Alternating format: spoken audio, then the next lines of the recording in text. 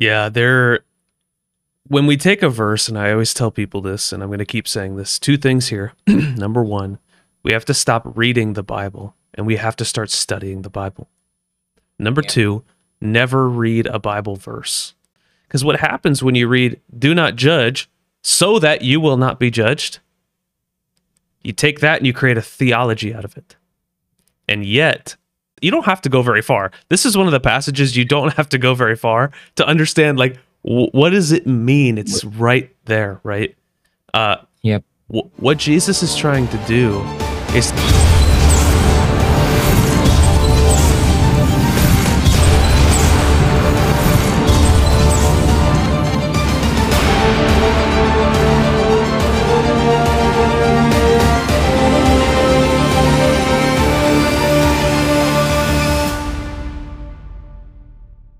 Hello, everyone. Welcome to another episode of Think With Me podcast under the Christian Think Tank podcast. And we'll be doing another topic. And I'm happy to be having Kyle again, ang nagbabalik. I am back. Last time I had Uriel, I have returned. the resurrection whatsoever. Last time I had Uriel and we had fun discussing through Malakay 3:10. And this session will be another exciting session just because we'll be looking at another very interesting passage that I guess still one of the most misinterpreted passage in the Bible. Both, and this is interesting because most misinterpreted passage by not just Christians but also by the non-believers. Although we sometimes cannot blame, the unbelievers by misunderstanding it, because there are some Christians who, behave something, and so the unbelievers perceive it to be something. Why are they doing this? But anyway, we'll be looking into that later. And just for now, I want to welcome Kyle once again. And bro, just give us maybe any life update. How are you doing? Maybe bro? You have been so busy. Maybe I'll skip on the life updates because I'm really curious. Well, I've always been curious about this passage, and about this idea of what we're going to be talking about. We haven't even introduced it, but the title is there, so people kind of know what we're talking about here. We're going to talk about judgment, and so I guess this coincides with maybe just a little bit of what's happened this past week, right? We held a youth discipleship conference that we call Move. And it's big. It's a big conference where a bunch of young people come. And one of the sort of themes, actually was the theme, but it came out in multiple pieces, was to be grounded. Mm-hmm. And their tagline I didn't like too much, so I'm not going to quote it here. And I told them this isn't unknown to people. But the idea in the tagline is that there's this concept in culture, and there's this concept among people that's not new by any means, but it comes out in a new way, that we shouldn't be judgmental. We shouldn't be casting any opinion on anything. We shouldn't be determining whether, and I'm using these words very specifically, we'll get to this later, but we shouldn't be making a determination on whether one thing is good and another thing is not, or whether one thing is right and another thing is wrong. Now, the reason I tie these two together, right, as a life update, was I gave a workshop at this conference. And one of the things that I noticed talking to a lot of young people and sort of still being at the tail end of this young people generation, I'm going to make myself feel better here, right? I'm on the tail end, so I'm a little bit older, but I'm still part of this millennial Gen Z generation, right? Is that I kind of get it. Like, I kind of get where people are coming from when they say things like, they usually say don't judge. But what's really being communicated is don't be judgmental. Don't be someone who comes off as if you're creating distance between you and other people. Because the reality is we have sort of two frames of reference. I'll put that out there. There's one set of people who basically appear like they know everything, right? There's another set of people who are confused about everything. Those who are confused about everything, they ask a lot of questions and they often get in trouble a lot. They often get judged by the other group of people who claims to know everything. So, sort of seeing, a bunch of young people and talking to them in different contexts during this conference. In one hand, I always want to be like, well, that's wrong, wrong, wrong, wrong. This is right. This is true. That's not true. That's false. But listening to them and being able to dig a little bit below the surface of the words, this will also be important for later, helps us to realize that this topic may be one of the most important for the Bible. That's what this show's about. It's about the Bible. Right. But it also may be one of the most important just for talking to younger people today. Because we're all in this world where judgment has become such a dirty word. It's become a dark word.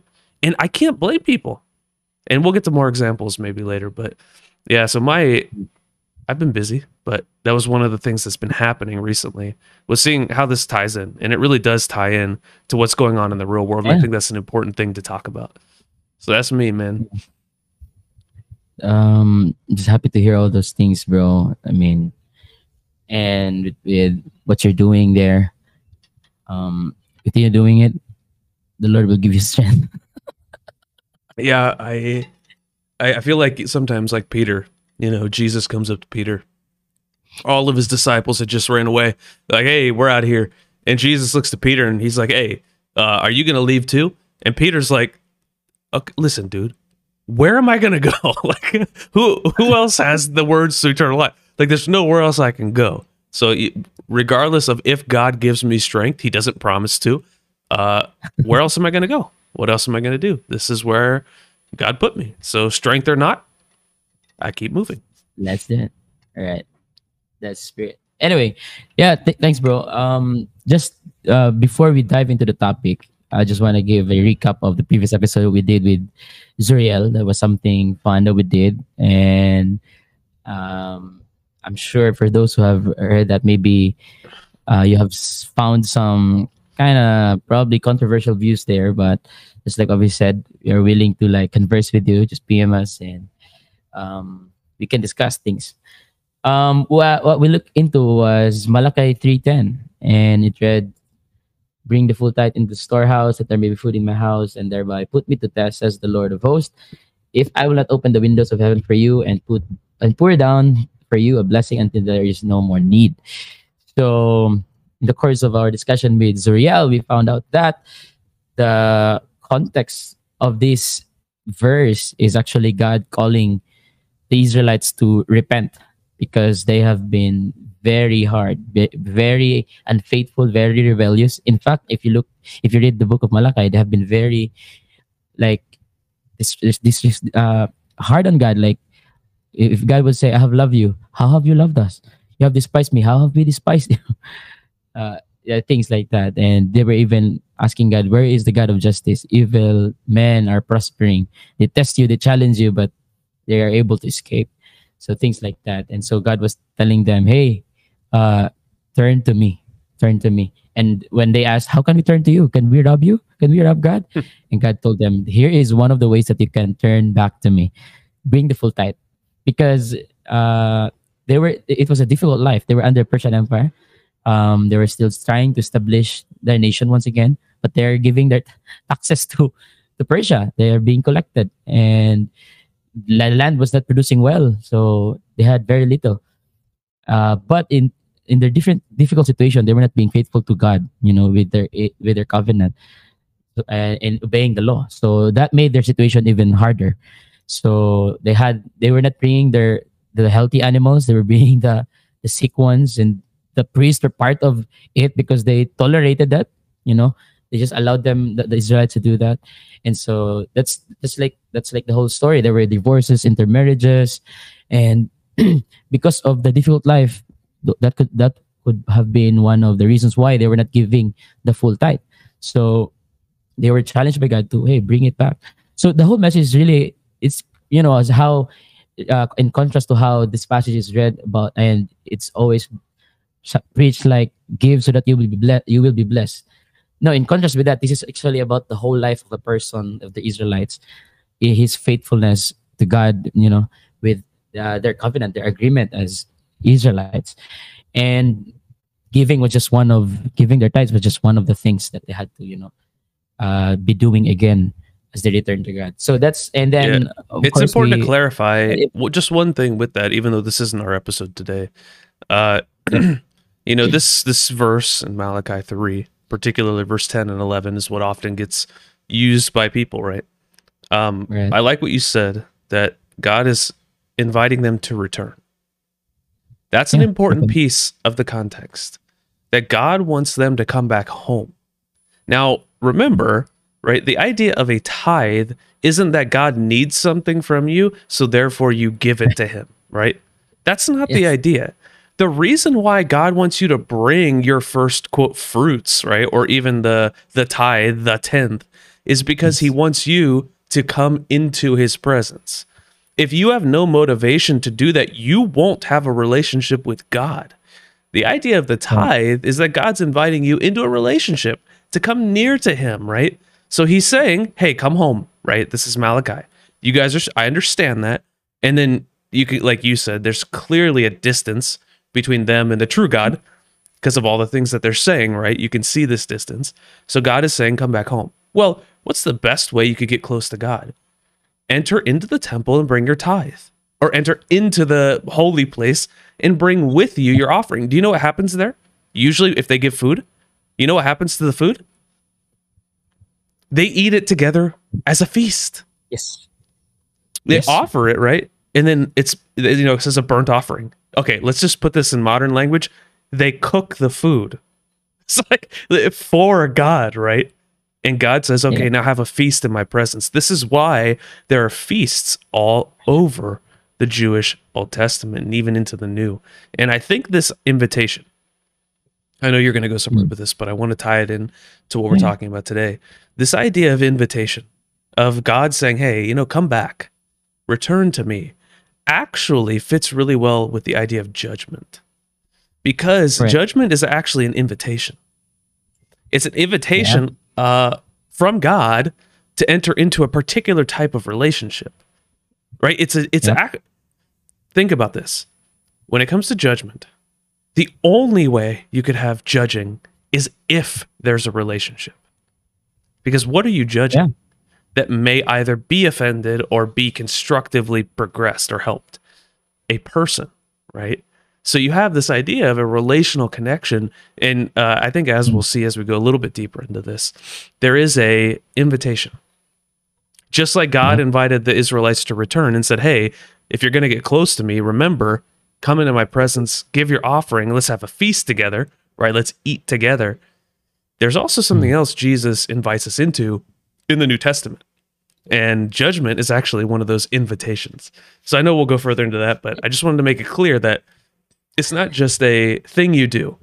Rather, God's inviting, he's inviting his people back into relationship. And the tithe gave them a motivation to enter into his presence and bring with them the food that they can consume together for the most part.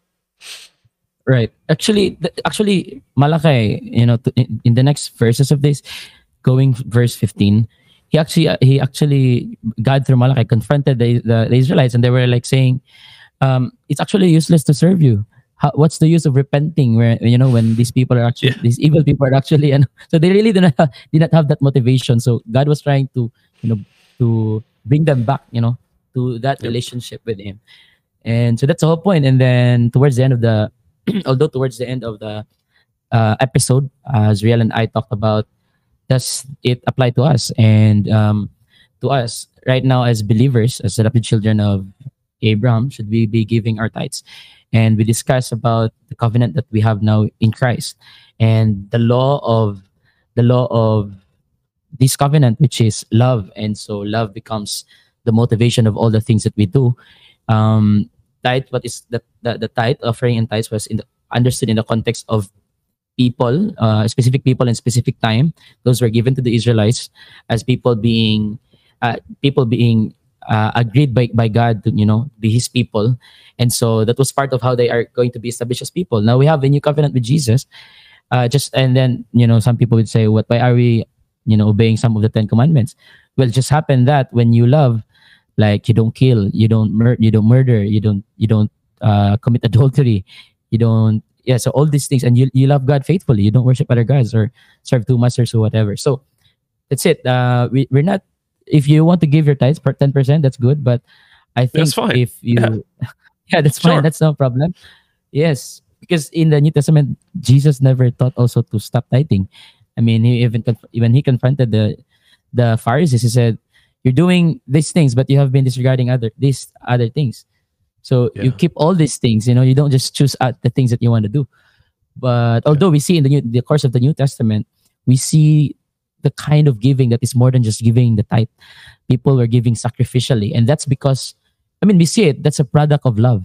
That's a product of love for God and love for His people. In the Corinthians, when Paul encouraged the Corinthians to keep giving, he used Macedonia as an example. He was very supportive in his ministry, and he was saying they were giving out of their love, for God. And there yeah. were a lot of things that we talked about there. If you want to hear more of that, just get to that episode of our podcast. That's a very interesting topic right there. So I hope for those who disagree with that, we you have not judged us wrongly. But And anyway, if you are um, judging, keep listening because you yeah, may learn a little bit about your judgment here as we go forward. yep. So I'm very excited to jump into the passage, but before we do that, now allow me to just give you a quick review of the onion model that we are using in our study of the scripture. So we call this the onion, the onion model, because it has layers that we use in order to try to understand what the passage is trying to communicate or what it actually means. So in contrast with how probably others do, like they start from the text, the language. What we do is the opposite. Start with the broader, which is the historical context. This is what was happening during the time, the culture, what influences people, the way they think, the way they live, their life, how their life looked like during that time. And not just within their context of as a people, but we also try to consider the rest of the people around them. And the next is we look at the ultimate context. This is where we try to understand how the specific passage, as it belongs to a specific book, which belongs to the Bible as a collection of books, uh, cohere to the message of what the Bible is. As we agree with the Bible Project as how they describe the Bible as a unified story that leads to Jesus. So we try to see how the passages lead to Jesus, and that's the ultimate context. Next is the broad context. This is where we look at the book in itself, the author, the genre, the themes, the purpose, the date of its writing, the setting, of the story of the narratives.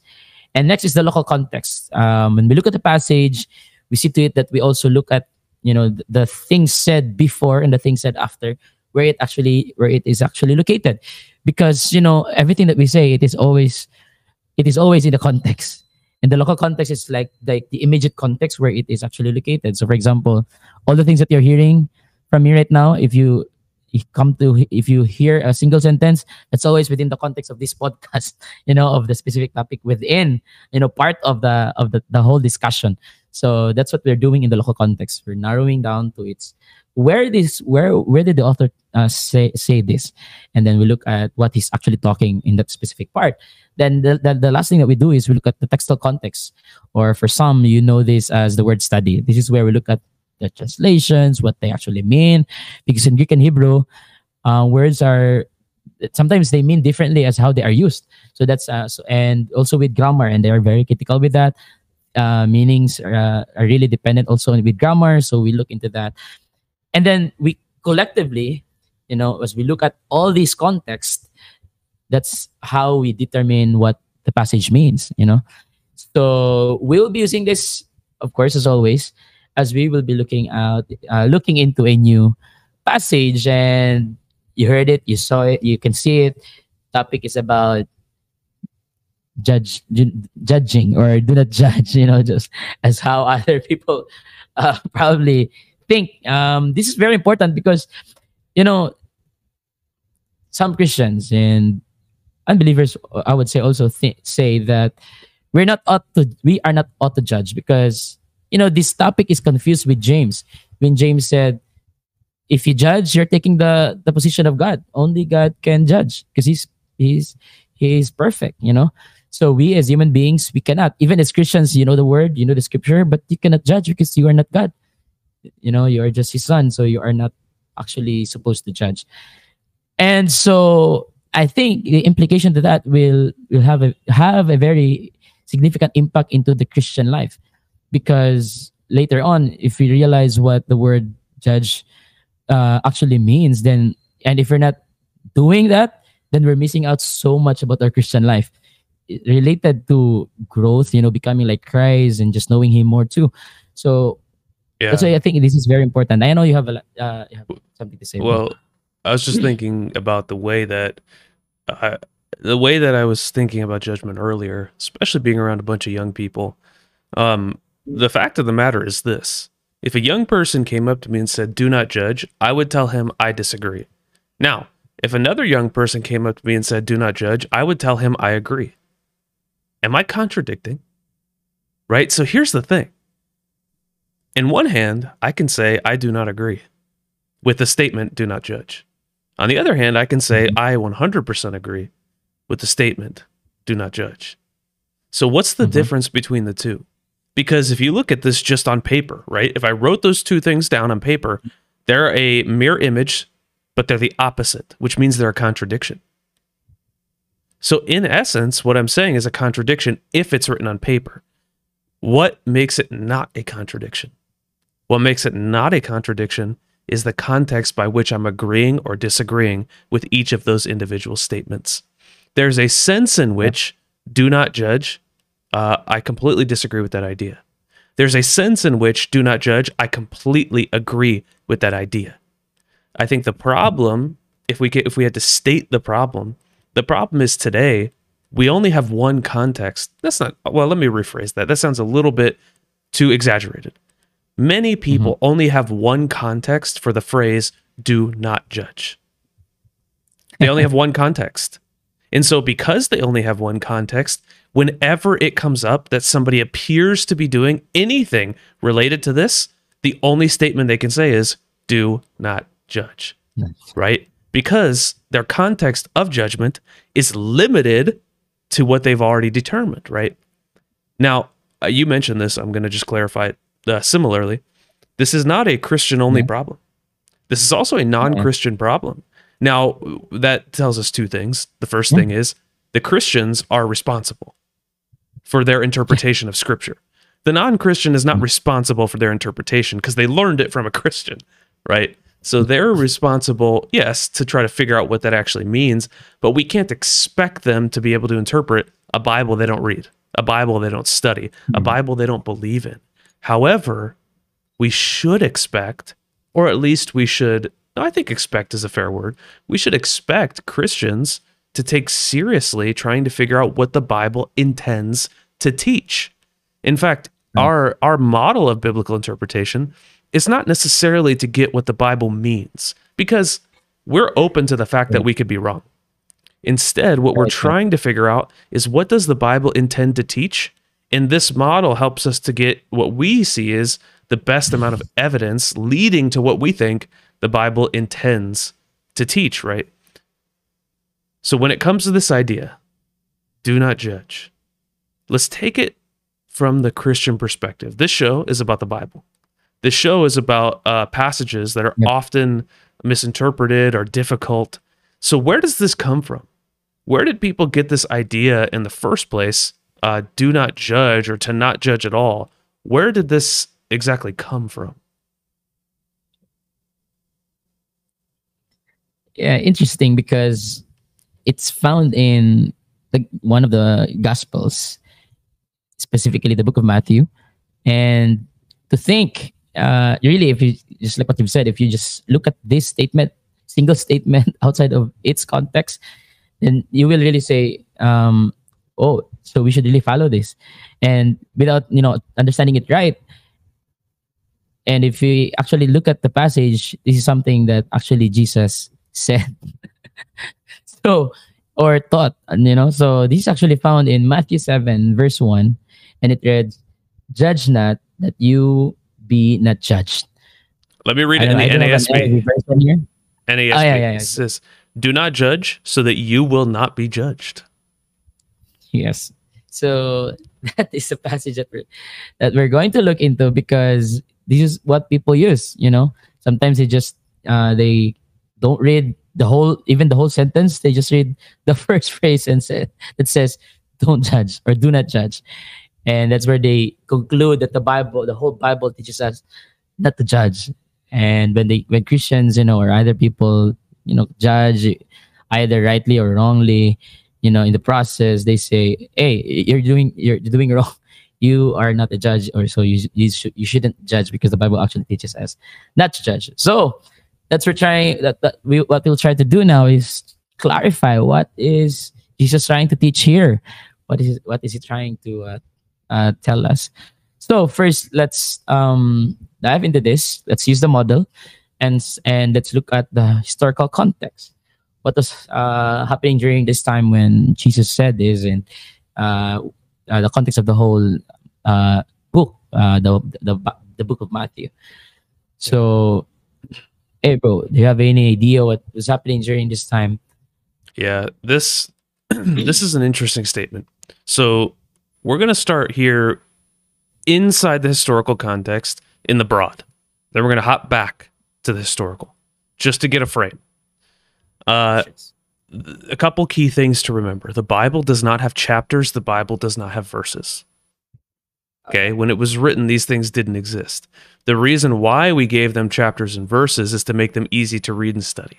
Okay. However, the Bible does have flow of thought. Just like anyone writing any text, you're going to have a couple paragraphs here that have a certain flow of thought, and then you're going to have a couple other paragraphs that have a certain flow of thought. The problem with reading the Bible is we often separate these as if they're not connected at all. But they are connected. Usually, people who study the Bible, they study Matthew, will separate Matthew chapter 5 through Matthew chapter 7 in what they call the Sermon on the Mount. Okay? Yeah. But we have to remember, those distinctions don't exist, right? Those aren't actual God-inspired distinctions. They're the ways that we try to separate the train of thought. Now, I want to start the historical context by reading just before this Sermon on the Mount begins in Matthew 5. That means we're going to look at Matthew 4. Okay? Excuse me. So I'm just going to read a couple verses here. This is in Matthew chapter 4, verse 24. The news about Jesus spread throughout all of Syria. That's interesting. And they brought to him all who were ill, those suffering with various diseases, with pains, the demoniacs, the epileptics, the paralytics, all of them to be healed by him. Large crowds followed him from Galilee and the Decapolis and Jerusalem and Judea and from beyond the Jordan. Now, this may not seem like it makes any sense as to why it would be connected until you read chapter 5, verse 1. Chapter 5, verse 1 says this: when Jesus saw who? He saw the crowds, right? Everyone we just read in the past two verses, okay? The crowds are full of these people who decided to follow him, and they don't know anything. They're ignorant. They're not religious people. They're not people who are learned in the scriptures. They're not people who understand the history of Israel or any of these things besides the stories they're told. Those are the crowds Jesus sees, okay? He sees these crowds, and then it says this: after he saw them, he goes up to the mountain, and he sits down with his disciples.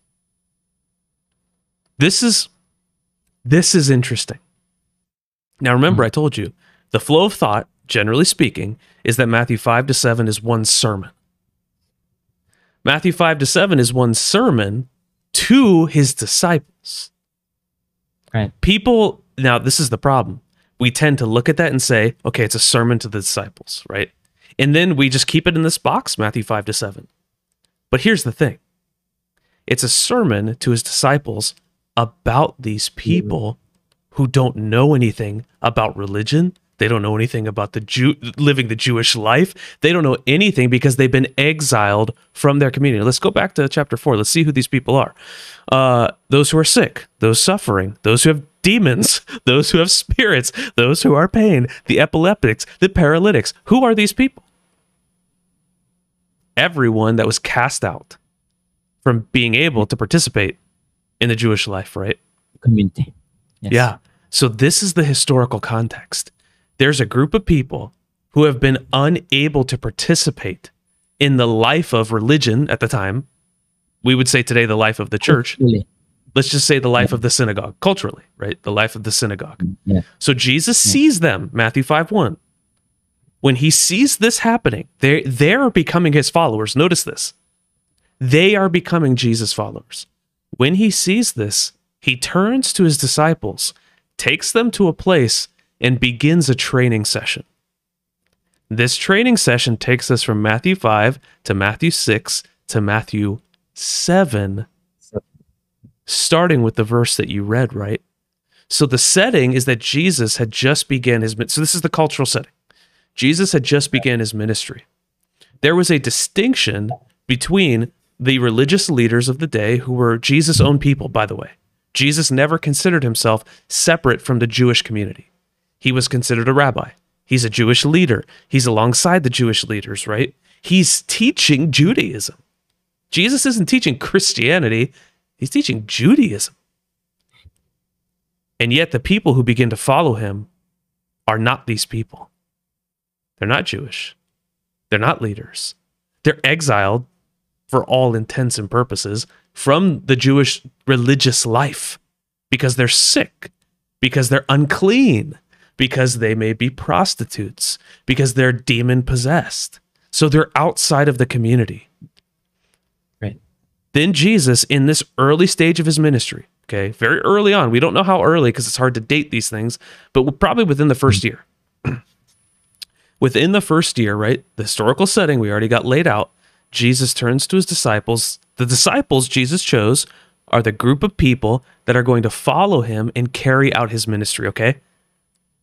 Now he begins a training session for them. Okay? So we have the historical context laid, right? A setting where, man, there's a division. The Jewish people were supposed to be the light of the world. We see that in chapter 5, 6, right? But they're not. They're not the light of the world. Jesus' disciples are all Jewish, are all supposed to be those who are sitting under a Jewish leader, which means they are going to become Jewish leaders, right? They're disciples of a rabbi. And then he begins to instruct them, right? We're not going to go through chapter 5 and 6 because that's not for this episode. But that's the setting of 7. A group of people's following Jesus. They know nothing. Jesus wants to reach them, but Jesus isn't going to do it himself. He has a group of disciples. Now he's training his disciples on how to reach those people, right? Because they started to follow him. They don't have anywhere else to go. They're trying to follow Jesus. So Matthew 7, verse 1, and then I think you're going to read more here in a minute, is put in this context. Now, it's obvious, right, how this leads to Jesus. It's not obvious how Matthew 7:1 does. We'll get to that. But it is obvious now how the rest of the setting, historically, leads to Jesus. Because he's trying to set up his disciples to be successful, to reach those who are considered to be outside of any community by which they could be saved. Because of their situation, they're unclean. And this is where we are as we get up to Matthew 7, verse 1. Yeah, so thank you for laying that down, bro, because sometimes when people read, the Bible, specifically meaning the Christians, sometimes we just read passages and we interpret them as they are, and we even forget who were the people listening. And so we put into different meanings implying about what they actually mean, and we go directly sometimes to the present time, and so we rarely consider the other things about where the passage was actually located and what's being said during this time, and the people that's part of the narrative. So that's it. So that's the historical context, and now we know the characters. Now we're looking at the ultimate context. How does the book of Matthew and this specific passage lead to Jesus? And Yeah. just to add from the historical context, the book of Matthew is the first book written, and we're told about the narrative of the birth of Jesus, right? And in chapter 1, we see. Well, wait. Let's stop there for a minute. It Yeah. may be the first. There's two positions on this. Maybe There's the yeah. Markan priority or Matthean priority. So we're not going to take a position on this here, but Matthew is considered to be possibly one of the first gospels written.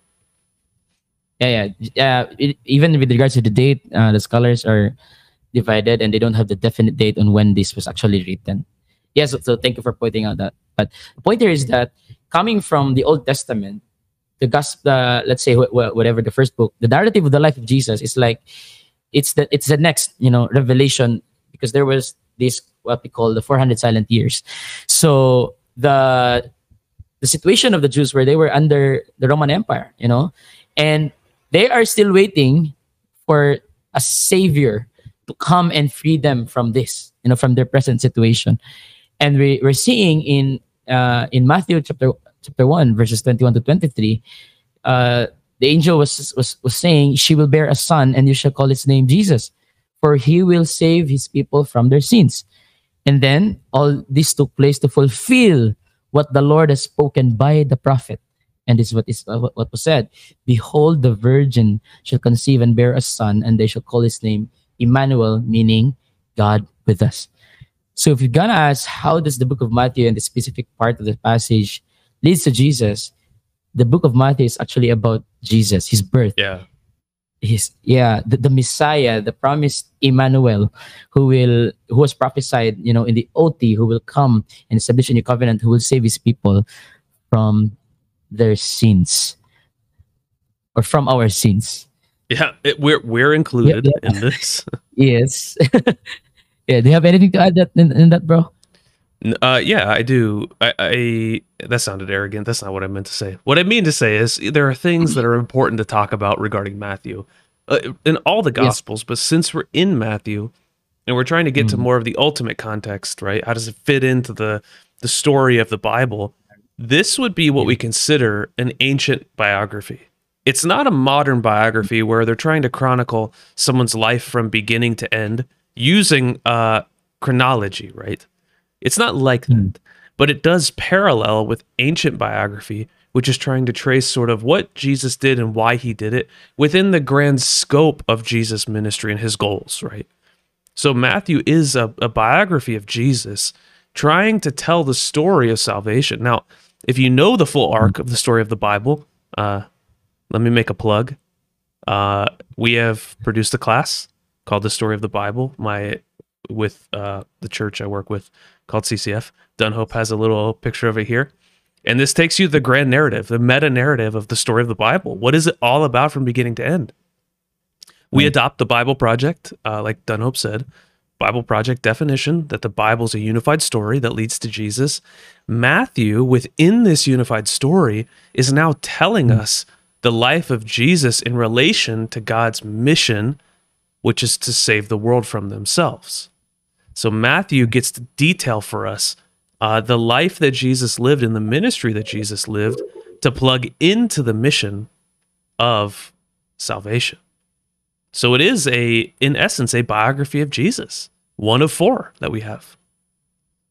Right. And the understanding of, the coming of Christ, you have to understand that looking at, after the Israelites went back, from Babylon, we remember their situation. They were like, Moses saw it already, like one day, because I know you will not really obey these commands, God is going to come. He will change your hearts, and he will heal you, and he will save you, so that you will really be able to obey the law. So during the time when they were there, they attempted to have a revival, but they were not able to accomplish that. They rebuilt the temple, they rebuilt the walls, they tried to read again the law. They even had a part in Nehemiah wherein they recommitted themselves. But again, in our shock, in the book of Malachi, we realize, they have not been revived. And so this coming of the Messiah is for that purpose, to restore them, to heal them, to forgive them of their sins, to save them from their sins or from our sins. So that's how Matthew is fitted into the whole narrative of the Bible. So that's it. So now we will be diving into the broad context, the book as a whole. Scholars say this was written by Matthew, the tax collector, one of the disciples of Jesus. And again, just like what we have discussed a while ago, the date is not definite, but scholars would say it was written probably AD 70, but in between, just in between AD 50 or 290. This was written probably before the destruction of Jerusalem. So it's the time, and the theme of this book is really to present Jesus, gaya ng sinabi kay ni Kyle, as the Jewish Messiah, the Savior sent by God to fulfill the OT or the Old Testament prophecy. So the whole narrative shows who Jesus is. It's a continuation of the narrative of OT. Jesus is God. Jesus is human. He's the Messiah. He's the Emmanuel.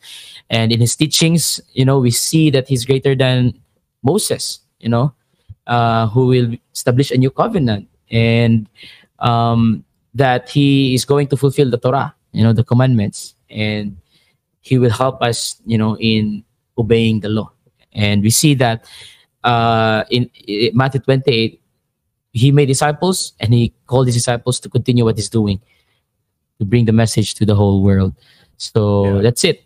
That's the and one of the things that Matthew does uniquely, and this comes up, this is very important for Matthew chapter 7, is that Matthew specifically paints Jesus as the right king. Okay? Now, yes. This is important, because one of the key mistakes Israel made was their demand for a king. Now, it's not that God didn't want them to have a king. That's not the point. It's their demand. From that idea, yes. So the Israelites, right, they demanded a king, not to have a king, but so that they would be like the others around them. That's what they say, specifically to God, right? So Matthew deals with this idea of the kingdom of God, or the gospel of the kingdom, because what Matthew is trying to set up is that Jesus is a king, that Jesus is a ruler, that Jesus is a just judge. And so you're going to see a theme of judgment actually come up in Matthew quite a few times. And Jesus is going to teach judgment to his disciples quite a few times, because what a good king does is he judges. And that's what's curious, because Matthew's about the gospel of the kingdom, showing Jesus as the king, the good, right? Gospel, for those who don't know, might as well say this now. The word gospel is the word evangelion, or evangelion, depending on how you pronounce Greek, right? And what this literally meant, not just the word, but actually in culture, was that when a king had conquered and won the battle, he would send out a messenger to tell everyone the good news that the battle's over and that they had won. The king would send a messenger to tell everyone that the battle was over and the king had won. Matthew is telling us the king has come. The king has a message. That king's message is the evangelion, okay? So whatever the king says, this is the good news. This king is a judge. And he's going to judge. And Matthew says this, right? Many times in many ways. But then Jesus, you said it right. At 28, Jesus tells his disciples to continue what he did. This is exactly what's happening in Matthew 7. Jesus is telling his disciples to continue what he is going to do. And that's where things get interesting. Yes. So, it's like, I know we're going to the local context right now where the passage is actually located, and we're going to realize Jesus is basically, later on was realized, as he called his disciples to continue what he's doing. I just want to point this out, that this should be our lives. This should be part of our lives as disciples of Jesus Christ.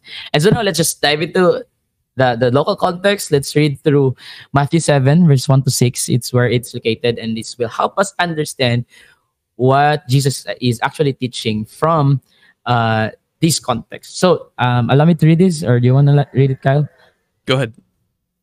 All right. So for those who are listening or watching, just open your Bibles if you have it, or you may just listen. Matthew 7, 1 to 6, it says, by the way, I'm using ASV version from passages I'm reading. Matthew 7, 1 to 6, it says, judge not that you be not judged. For with the judgment you pronounce, you will be judged.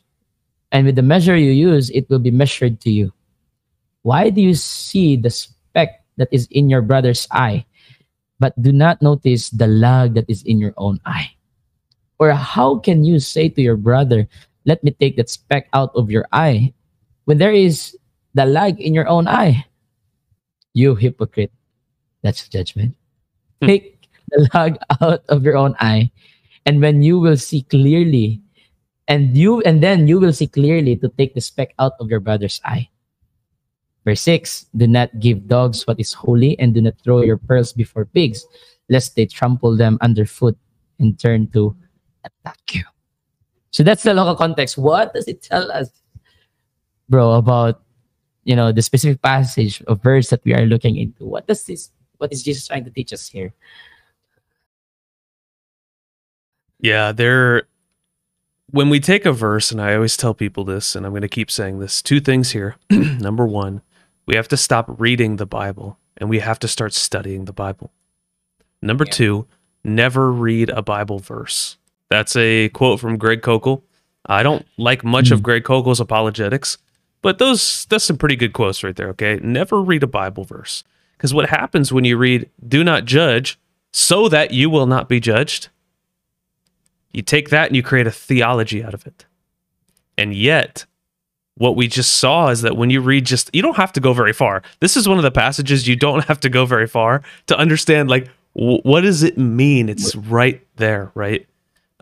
Yep. What Jesus is trying to do is to take a very old concept that they knew.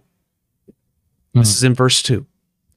They believed and they knew, and to some degree, this is reality, that by which you measure something, that is what you will receive. This is the weighing scale. This is the imagery all over the Old Testament, right? There are these scales. And if you want to weigh out something and you're going to make it less than what you owe someone, expect to get less in return. If you're going to make it more than what you owe someone, expect to get more in return. This expectation mentality was so common in the history of this people. This was such a common idea. I mean, they're deceiving people and defrauding people using scales. This is something that they do. This isn't uncommon to them. It happens today. We just don't use scales in the same way, right? So Jesus, right, he says, do not judge. But he doesn't stop there.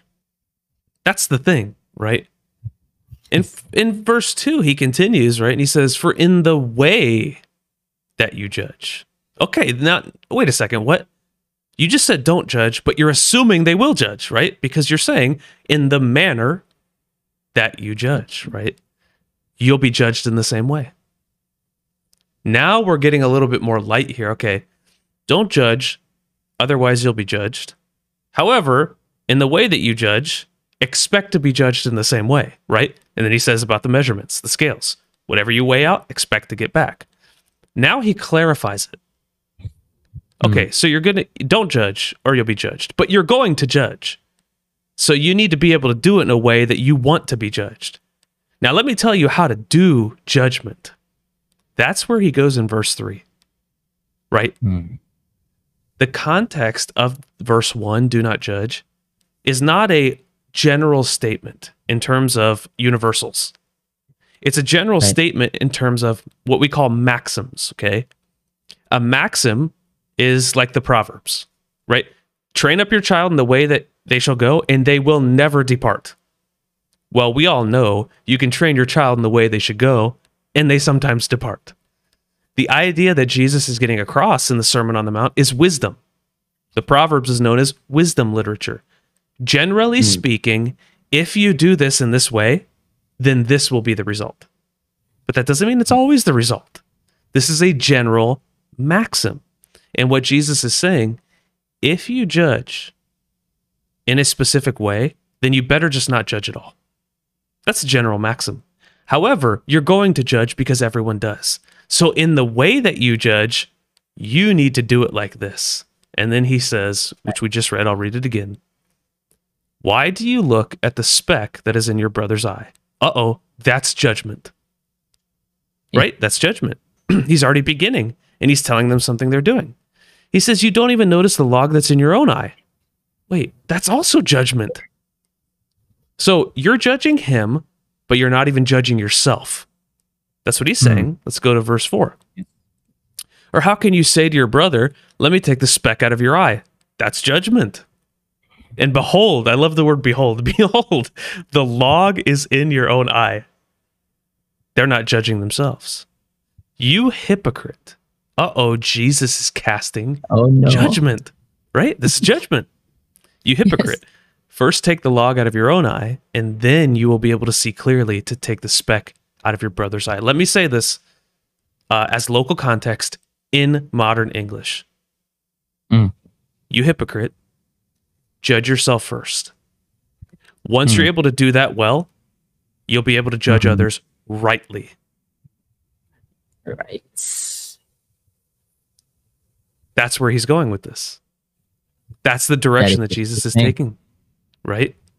Then he says this interesting statement. Do not give what is holy to the dog. Do not throw away your pearls before swine, or they'll trample them under their feet and turn you, that's weird, they're going to take you, turn you, and tear you into pieces. Why would he talk about holiness in the context of judgment? Because that's what he's talking about here. He's saying, if you're going to keep taking specks out of people's eyes and leaving the logs in your own eye, it's as if you're taking the greatest pearl you could ever imagine and you're throwing it into a pit with the pigs. You think the pig's ever going to use that? Is he going to learn from that? Is he going to grow from that? Is he going to be able to maximize the profit from the pearl? No, he's going to bury it. He's going to keep stomping on it. He's going to turn the pearl into a pit of mud. How are you going to fix this problem? You need to change the way that you approach the situation. You need to change, back to verse 2, you need to change the way you judge. That is the key here, right? So when we say, do not judge, the context there of Matthew 7:1 of do not judge is set in this idea of like measuring scales, right? So what Jesus is really saying is, if you're going to judge like a hypocrite, don't judge at all. However, what you really need to do, because this is a great pearl, you need to change the way that you judge. Because judgment, and this is what the speck and log idea is, judgment can actually save someone's life. Right. Judgment can help. Judgment is actually what we're supposed to do, right? The question is now, what is judgment? What does to judge even mean, and how do we do it? Let's dive into we have just done, looking into the local context. Now we're diving into the textual context. So we will be looking at what the word judge really means. In Greek it's krino, or what? How do you read this, bro? It's krino is how it would be said. Krino. Krino, yeah. So meaning means to separate, to distinguish something, and in the context. Well, let me clarify. You got to be more specific with your words. One of the possible definitions is to separate. Oh yes. Okay, we got to be clear about this because this word krino it's classically difficult to interpret because of the range of definitions it can possibly have. There are at least 8 major definitions, but then within each of those, sub-definitions, right? So let me just clarify a few of these. One of them is actually to make a determination. So to say, like, this is the case, or this isn't the case, right? Another is to separate, right? To not just distinguish. Right, to distinguish. So you have determine, and then you have distinguish. But we have to be clear that it's not like there's this is the meaning. There's a range of meanings. So the word judge in English we read here is the Greek word krino, which can have a variety of meanings. It can be to distinguish. It can be to determine. It can be to make a moral proclamation. I mean, literally, it comes up in moral categories, right? Or used in the context of a court, Yeah, a court ruling. Yeah. Yes. Yeah. So yeah, that's it. So that's what the word judge means, and that is what is used here. So now we've learned the local context, what Jesus is actually trying to say. Now we're looking into more into what he is specifically saying, looking at verse 1. So what do you think is the meaning of Krino that Jesus is referring here, bro? Yeah, Considering I the think context. it's clear with the rest of the context. And if we like hop over to somewhere like John 7:24, Right. where Jesus says, "Hey, you judge by what you see. You're judging by the appearance. What comes off to you immediately, you're casting an immediate judgment on that. What you need to do," he says this, "is judge righteously. Judge rightly." In fact, it's a command. So the command isn't do not judge. The command is judge righteously. In verse 1, when Jesus says, going back to Matthew 7:1, when Jesus says, "Do not judge, so that you will not be judged," he's saying it in the context of verse 5. "You hypocrite, do not judge." Now, because you will be judged, because you're a hypocrite. Now, what happens if we remove the hypocrite? Right? What happens if we remove the log from our eye? Well, Jesus tells us exactly what happens. Then you will see clearly to take the speck out of your brother's eye. In Greek, this reads very similar. It says, then you'll be able to see as if there is nothing blocking your vision, right? You'll be able to see what you ought to see, because here's the problem, and this is the whole crux of the issue. When you're judging people as a hypocrite, as a deceiver, as a liar, right? You're judging people not based on what you actually see, but based on what you think you see. And these are not the same. With with the log of pride in your eye, the log of hypocrisy in your eye, the log of arrogance in your eye, with the log of looking down on people in your eye, with the log of seeing someone who has a tattoo and immediately thinking they're a demon worshiper in your eye, you are no longer able to rightly and objectively make a distinction or a determination or a moral judgment, because you're not looking at things objectively, you're looking at things subjectively. What Jesus is telling his disciples here is, hey, this is all of our problem. This is our problem. We look at things through our own lenses. We look at things with a log in our eye. We judge based on what we think and feel, regardless of if we know it's true or false or right or wrong. So Jesus is telling his disciples, look, all of these people want to follow me. Let's go back to the beginning. They've all been judged by Israel as unworthy. They've all been kicked out. They're all living outside of the religious camp. They're all being told that they can't bring their animals for sacrifice and they have to pay double in the temple. Is this how we should be judging? Remember, this is the context. Matthew 5-7, it's all one. He's talking about all of those people that just came to follow him and training his disciples what to do. He's telling them the first thing you need to do before you're going to make a judgment, before you're going to make a distinction, right? Before you're going to distinguish, before you're going to make a determination, before you're going to make a moral claim, you need to figure out what's right by taking the log out of your own eye. Remove your pride, remove your arrogance, remove that you view, like John 7 said, things with just your appearances, and think about verse number 6. The holy there is not put there for no reason. Jesus uses the word holy because the way we should judge people is based on what God would do. How would Jesus see them? How would Jesus judge them? What would Jesus do legitimately in this situation? Do not judge is conditional upon if you leave the log in your own eye. Right. If you leave the log in your own eye, Jesus is saying, better you keep your mouth shut, because guess what? The same thing you throw out, it's coming right back to you. You know why? Because you're a hypocrite.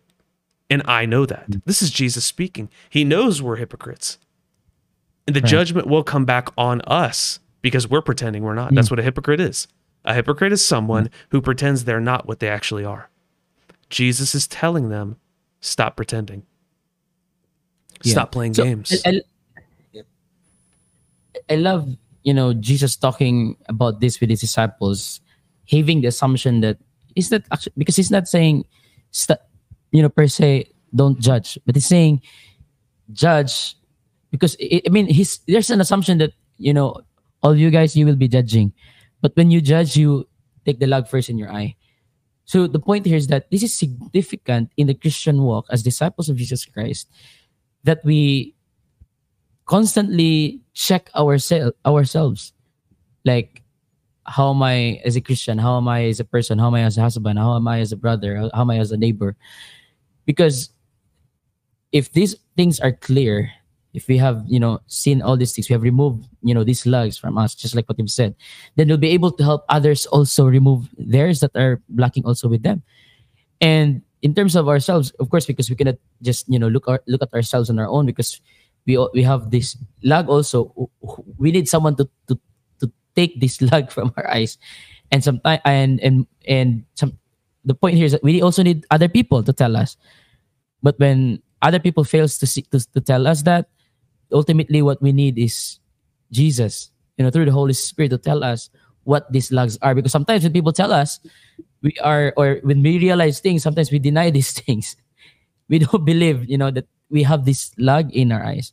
And so what we need is Jesus, he himself to tell us and to acknowledge that these lugs are actually here, and we need to take this away, so that in our community as believers, we can help others also to take their lug in their eyes.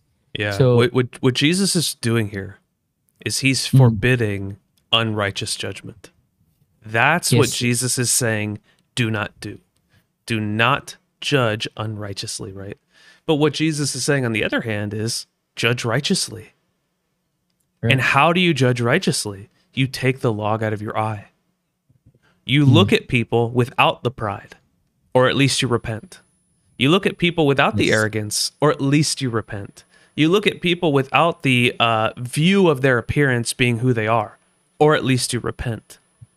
Because when you take the log out of your own eye, when you remove this big thing that prevents you from judging righteously, you can actually see clearly to make those righteous judgments.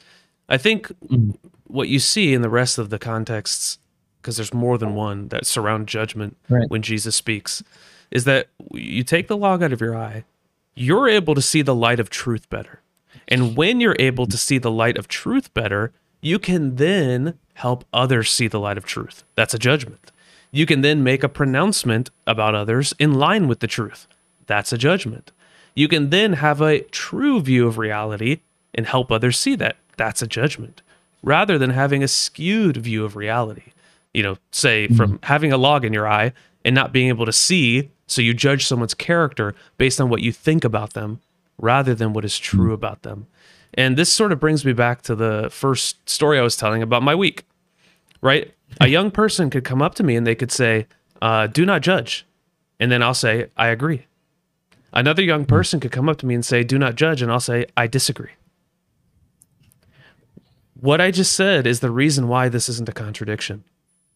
Because the person who came up to me and said, do not judge, and I said, I agree, it's because they're telling me, don't judge based on what your opinion is or what you think. Don't judge based on your arrogance or your pride or your hypocrisy, or because this person is wearing clothes that aren't rich and they're sitting in the back row of the church building. Don't judge based on those things. What you need to do is look at them with truth and reality, and those judgments will come from that, not based on what you think. The other young person who's saying, do not judge, and I say, I disagree. It's because they're saying, don't make any pronouncement at all. Don't say this is true at all, or that's false at all. Don't say that's right at all, or that's wrong at all. But by them telling me that, they've made a judgment against me. The statement, do not judge, is a judgment. The statement, do not judge or you will be judged, is a judgment by its very nature. And so by saying don't judge or you will be judged. You have already made a Made. judgment. And so it's clear then that what Jesus is saying in Matthew 7:1 is do not judge as a hypocrite with a log in your eye, or else you will be judged as a hypocrite with a log in your eye. Instead, in the way that you judge, take the log out. Because then you'll be able to see clearly. Because then you'll be able to actually help people. Because then, rather than throw your pearl, which is judgment, in the pig's pen so that it gets trampled, that pearl will be taken by that person and it will be cherished. It will become profitable in their life. It will be something that helps to change them. Because let me tell you what, bro. Have you ever had a speck of sawdust in your eye or dust at all? Yeah. Have you ever had this? Do Yes, you know how over. frustrating and annoying, like you can't get it out? Where is you can't see it? It's so difficult to find, and it turns your eye red and you start to think only about that and you can't get it off of your mind. Jesus was a carpenter. He probably messed with wood a lot. He probably had many a speck of sawdust in his eye. He knows what this is like. And he's saying, the speck of sawdust in your eye isn't good either. The log is terrible, but everyone can see your log. That's how they know you're judging wrongly. If Right. you want to help people, and people need help, and people do have specks in their eye, and the speck is not good, what you need to do is get the elephant out of the room. First, judge yourself. Take the Right. log out of your eye. Now, once you've done that, you can actually help people to take that speck that's very hard to see out of their own eye. But you have to do this in a righteous way. So I think judging by itself is a good thing. It's necessary. You can't escape it. By saying do not judge, you're making a judgment. Jesus speaking in the context of Matthew as a king and a judge, right, of a kingdom is telling us, be like me, right? Learn Right. to be like me. Jesus setting up this sermon in the context of a group of people who have been judged unrighteously, probably for thousands of years, is telling the new kings, the new priests, his disciples, hey, let me teach you the right way to take care of these people who we've kicked out of the kingdom, right? Who we've thrown on the outside. Let me teach you the right way to do it. Take a look at yourself. Think about how you're doing. Make all of your effort about yourself first, but don't think it's only for you, because judgment is a good thing. Judgment is meant to help people. Judgment is meant to distinguish the truth from falsehood, what's right from what's wrong. But first, you need to do that with yourself. Otherwise, you won't be able to see clearly. If you don't, then you will be judged based on your hypocrisy, your pride, your arrogance, or whatever other thing is stuck bulging out of your skull. This is how you will be judged. So take it out so that you can help others and help them take this little speck. It's annoying, but that little speck needs to get out, right? It needs to come out. And you got to learn to judge rightly. I'm thinking of how we, help when we have someone when he has some speck in his eye, you blow the eye of your Yeah. friend just to get away. Yeah. I mean, so now I'm just, as a seminary student, I remember the time when I was there and I thought I was doing fine and people thought I was doing fine. And then I went to my internship and I had that, relationship with Pastor Mark, and Pastor Mark really helped me acknowledge the lag in my eye and helped me also slowly take that away. And then the journey continued, back in Ebenezer. Then there I found, Pastor PG came. Pastor PG Aldomore helped me look, at myself and take away these logs. And then years came. You came into my life, bro, and you helped me a lot too in terms of until now. These guys continue to help me take away. Yeah, we got the logs, in bro. the eyes. We all got Yeah. logs. Yeah, and so now as a minister, I would say I still judge hypocritically. I still judge Yeah. unrighteously at times, you know. So, but you guys help me to keep on, you know, reminding me, help me on taking away this lag so that I'll be able to minister rightly in terms of how we lead people, you know. So Yeah. I think I see the significance of why Jesus is teaching this, because as individuals we will not be able to really get away with not judging. That's We right. will be judging, but yes. So first we will be judging. We'll be looking at ourselves, taking away these logs, but we cannot do it ourselves. We need. That's why, you know. That's why looking at how Jesus did his ministry and how he's called us to continually to continue doing this. He established discipleship groups, accountability groups, people that we can have relationship with, people we can Yes. trust to honestly tell us, "Hey, you got this lag, bro. Yeah. You have to take this. You have to take this first before you can even, you know, keep going and going and, you know, discipling, helping people also to follow Jesus. You have to take this away." By the And way, so, bro, that's so important. Let's stop there for a minute because that's most important. Remember, the word I here doesn't necessarily mean singular, by the way. The implication is that because you have a log, somebody would think, well, if I had a log in my eye, couldn't I see it?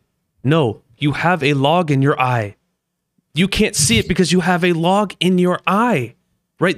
yes, The idea that Jesus is trying to get across here is that you're blind. You're judging blindly. You're acting Yes. like you see things, but you can see nothing because you've got this thing in your eye that everyone around you can see, except you. You Yes. can't see it. And Jesus, remember, he's speaking to his disciples. He's telling them, Yes. you guys are going to have this. You need to take Yes. care of each other. Dude, Right. when he tells them your brother, it's the guy sitting next to him, right? Like, Right. Yeah. hey, Peter, I know your like biological brother is Andrew. You're going to see a speck in his eye. But do you know what's ironic about that? You're blind because you have a log in your own. So the speck you think is there may not even exist at all. This is so important to think about. So here's the context, right? The context is Jesus telling him, first you have a log in your eye. But if you have a log in your eye and you're telling someone they have something wrong with them, what if they don't? Because you can't see anyways. What if there is no speck? What if there's nothing there? It's just that you are so overcome with biases and pride and arrogance, or taking people based on how they look, right? Judging a book by its cover, that you think something's wrong, and guess what? Nothing's wrong. What's wrong is you. You're the hypocrite, right? Having a group of people around you who are all trying to take the log out of their own eye will help you, because they can actually help you see what you can't see. They can help you experience what you can't experience. And I think that's why Jesus didn't preach this to a large crowd. Yes. He spoke it to a discipleship group, to a group of 12, who would, as we know, be calling out specks in each other's eyes for the next 3 years and pulling out logs. But that's why Jesus did this. And I think what you said is right. So, you know, part of the way I want to wrap this up for me is that judgment's inevitable. It's inevitable. People are going to make judgments because that's how we determine everything. We make 1,000 judgments every second. We need to forget this idea that judgment is a bad word. It's not a bad word. It can be a bad word depending on how we use it.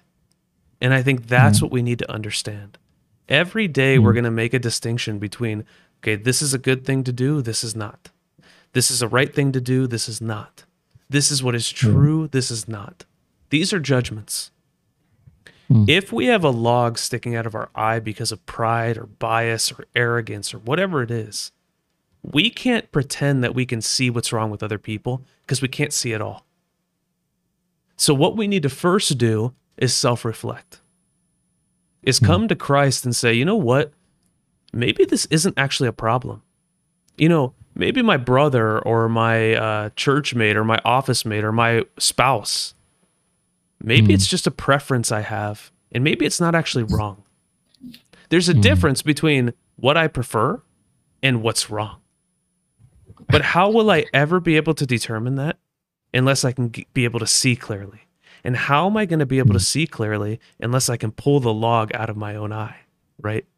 So part of judging rightly, part of judging righteously, part of making distinctions that are helpful for other people, what I like to call constructive criticism or constructive judgment, is by being able to see clearly, by taking out the log of my own eye, by trying to view somebody objectively as Jesus would view them, rather than with my own biases or opinions. And I have to learn how to know what are my preferences versus what does God say is true, right, and good. Because my preferences may not always align with that. And if I start making my preferences God's word, I am a hypocrite who deserves to be judged as a hypocrite. What I need to do is distinguish my judgments from my preferences. People are not required to obey my preferences. They're not. I cannot make judgments on people based on my preferences. What I need to do is learn what God says is right, good, and true, make judgments based on that, and then present it in the way Jesus would, which is with grace, with love, giving the benefit of the doubt, helping people to understand that I'm here to help. If there's any struggle in this, I want to help them to grow in this area. But the only way I can even begin to see clearly is to remove the log from my own eye first. So let me just say it this way. If we're going to judge, and we are, then we should spend 99% of our time judging ourselves and 1% of the time judging others. Not because we want to be hard on ourselves, but because we want to be able to see clearly to help other people receive this pearl, a pearl that will help to change their life, right? Because a speck in your eye could be the most annoying thing you've ever had in your entire life, and you don't even know how to get it out. You know, bro, I laugh because I'm contrasting it with, we're talking about the significance of the effect of, having to pull out that lag in your eye and having the community that helps you through that, you being helped and you helping others. I'm thinking of the contrast. What if there's nothing because you believe it's wrong to judge? And so you're thinking you're not making judgments, but you're actually doing it. But you're keeping it, and so there's no judgment being done. That means there's no determination of something right, good, evil, then people will keep going around with that log, with something that being taken away from them. And thinking about within the Christian community, it's hard to follow. I can't imagine following Christ with a log. I can't imagine leading other people with a log. And I think if we stop judging, then growth would be impossible. It would be hard to see truth because we're not revealing the truth because we're not actually making judgments. So I'm just thinking about that and its consequences and how, in contrast, important judging is, especially when doing it righteously. I mean, that's just the point. Because without it, then what's the truth? What does it mean to be like Christ? What does it mean to love? What does it mean to be gracious, to be merciful, and to be just live within a community? What do you think about that? Well, if you accumulate enough sawdust, it will turn into a log. If you allow people to keep having specks and specks and specks and specks and specks in their eye, over time, that's going to become a log. It's going to become big. A speck is already painful enough, but it never stays at 1. It becomes 2, and then 3, and then 10, and then 100. And after a short while, you realize there's a log. And this person is now blind. I think the important thing is to realize those who will say, do not judge, nobody practices that. It's impossible. We can't. Right. There is no one who is not judging. It's just happening all the time. It's how we distinguish the world. It's how we it's how we understand the world. It's how we figure out what should I eat today, right? We're making judgments all the time. We need to learn how to do it rightly.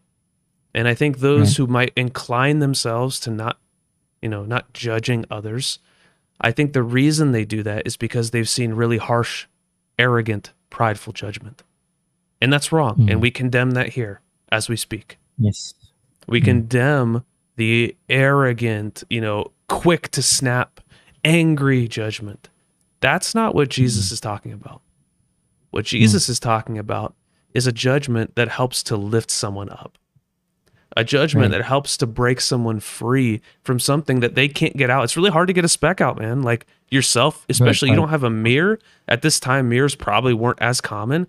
Like you're hurting yourself more, right? Trying to get the speck out by doing things like putting your finger in your eye and you can't see it because it's there. A speck in your eye is painful and it'll get worse. In fact, it can embed in your eye and it can cause disease. Now, Jesus wasn't maybe thinking about this when he said this, but the reality is, if we don't learn how to judge well, and we don't take it seriously to become those who can judge well, we are going to leave people for dead. And I said this earlier. Judgment is a life or death thing. If we don't learn to judge well, then we're going to leave people to rot in their spiritual lives. Because they won't know how to grow or to see things differently or to know what's true and distinguish what's false and know what's morally right and know what's morally wrong or get that speck out of their eye that they just can't overcome. We have to judge because we have to follow Jesus. And the way to follow Jesus is to learn what's good, true, and right. And the only way to do that is to make the right judgments. So I think the first thing would be that there's no one who doesn't judge. When they say do not judge, what they're really saying is, hey, don't be an angry, arrogant person who is garbage. Don't be like that. Correct. Agree. Wholeheartedly. But what if we told them, okay, judge in a way that is loving, gracious, for the purpose of building others up and for the purpose of helping them get this thing that's hurting them out of their life? Would you do it then? I think most people would say yes. And that's the judgment Jesus is teaching to his disciples here in this Sermon on the Mount. He's saying, everything you've seen the Pharisees do is hypocritical. It's arrogant. It's out of anger. It's out of malice and deceit. Don't do that. Instead, you need to get right, and then you can help other people to lift them up also.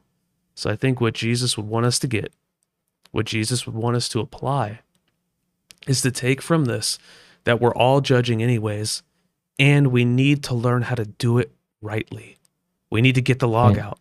We need to become those who can do it in a way that helps, that's constructive, and that builds others up so that they can flourish and so that they can grow, so that their spiritual life doesn't become a disease like a speck getting embedded deep within your eye. Yeah, so talking about this, I just want to point this out. I think this is very important because Jesus was talking to his disciples and he's talking about, taking care of each other, but helping each other to take this log in their eyes. What is there is relationship. Yeah. It's very hard to come to people who you do not know or, who doesn't know you. They would say, hey, you have this. I think relationship is very important in this activity of judging and, taking away the log from each other or respect from each other. So when we judge with proper motives and with the right way of doing it, I think relationship is also important. We have to build bridges. Yes, strengthen relationships. Because I remember I saw some of your posts, and I remember also joining CCF conference before. Josh McDowell said it was in the context of relationships, family, discipleship. He said truth without relationship can lead to rejection. And I would say sometimes that would be true in terms of judgment. When making when you're making a judgment to a friend or maybe someone else, and what if you don't have that relationship? Then I think it might also lead to anger or rejection. So I think working through all of this, relationship is something that we also want to work at the same time, spontaneously, so that we would be able to effectively help each other and be together in this journey. Yeah, I think the context of the passage is in the context of relationship. Yes. And so there's no Right. escaping this. Jesus didn't preach to a crowd, he didn't preach to one. He preached to a Yep. discipleship group, and that's what they're supposed to be doing. In the context of discipleship, they should be making right judgments to build one another up Yeah. so that those who are left out will be able to come to him and not be judged unrighteously, so that the whole world can follow Yeah. Jesus. Judgment Mm. is a salvation issue, and it's also a life Mm. issue. It can lead to the Right. salvation of the world, and it can lead people to live a more flourishing life. And so I think to end this episode, it'd be Yep. important just to remind people, just briefly, that you're right to say, do not judge, because most people do this, and I myself included, in a way that's really dark, in a way that hurts Mm. people, in a way that's for destruction rather than construction. It's destructive, not constructive. It tears people down. It doesn't build people up. But judgment, Mm. if you're a follower of Jesus, is meant to be a thing that is used like a pearl, a great pearl that Mm. you give to someone, and they can take that and cherish it. And it grows, it increases in value over time. And eventually it becomes that thing that you look at, you set it on your shelf, and you say, this is something that's mine. This is something that is great. It's beautiful. It's good. Judgment can be like that. It can be like a thing that helps someone to live a better life, to change a bad habit, to come to Jesus because they thought they'd been rejected for so long, but we're able to show them what's true, right, and good. So my recommendation is, as best you can, try not to say, do not judge. Instead, change your phrase to tell people, judge rightly. Judge as God would judge. Judge in a way that is good, instead of do not judge. Right. So I think we all have discussed important matters. We've clarified the context. We have now know what it means, what Jesus is trying to teach us. Thank you so much, everyone, for tuning in. I hope that you have learned again something, or maybe if you have some questions, just PM us. And we're excited for the next episode. See you once again. Thank you, Brother Carl, for coming. And just like what we always say, keep thinking.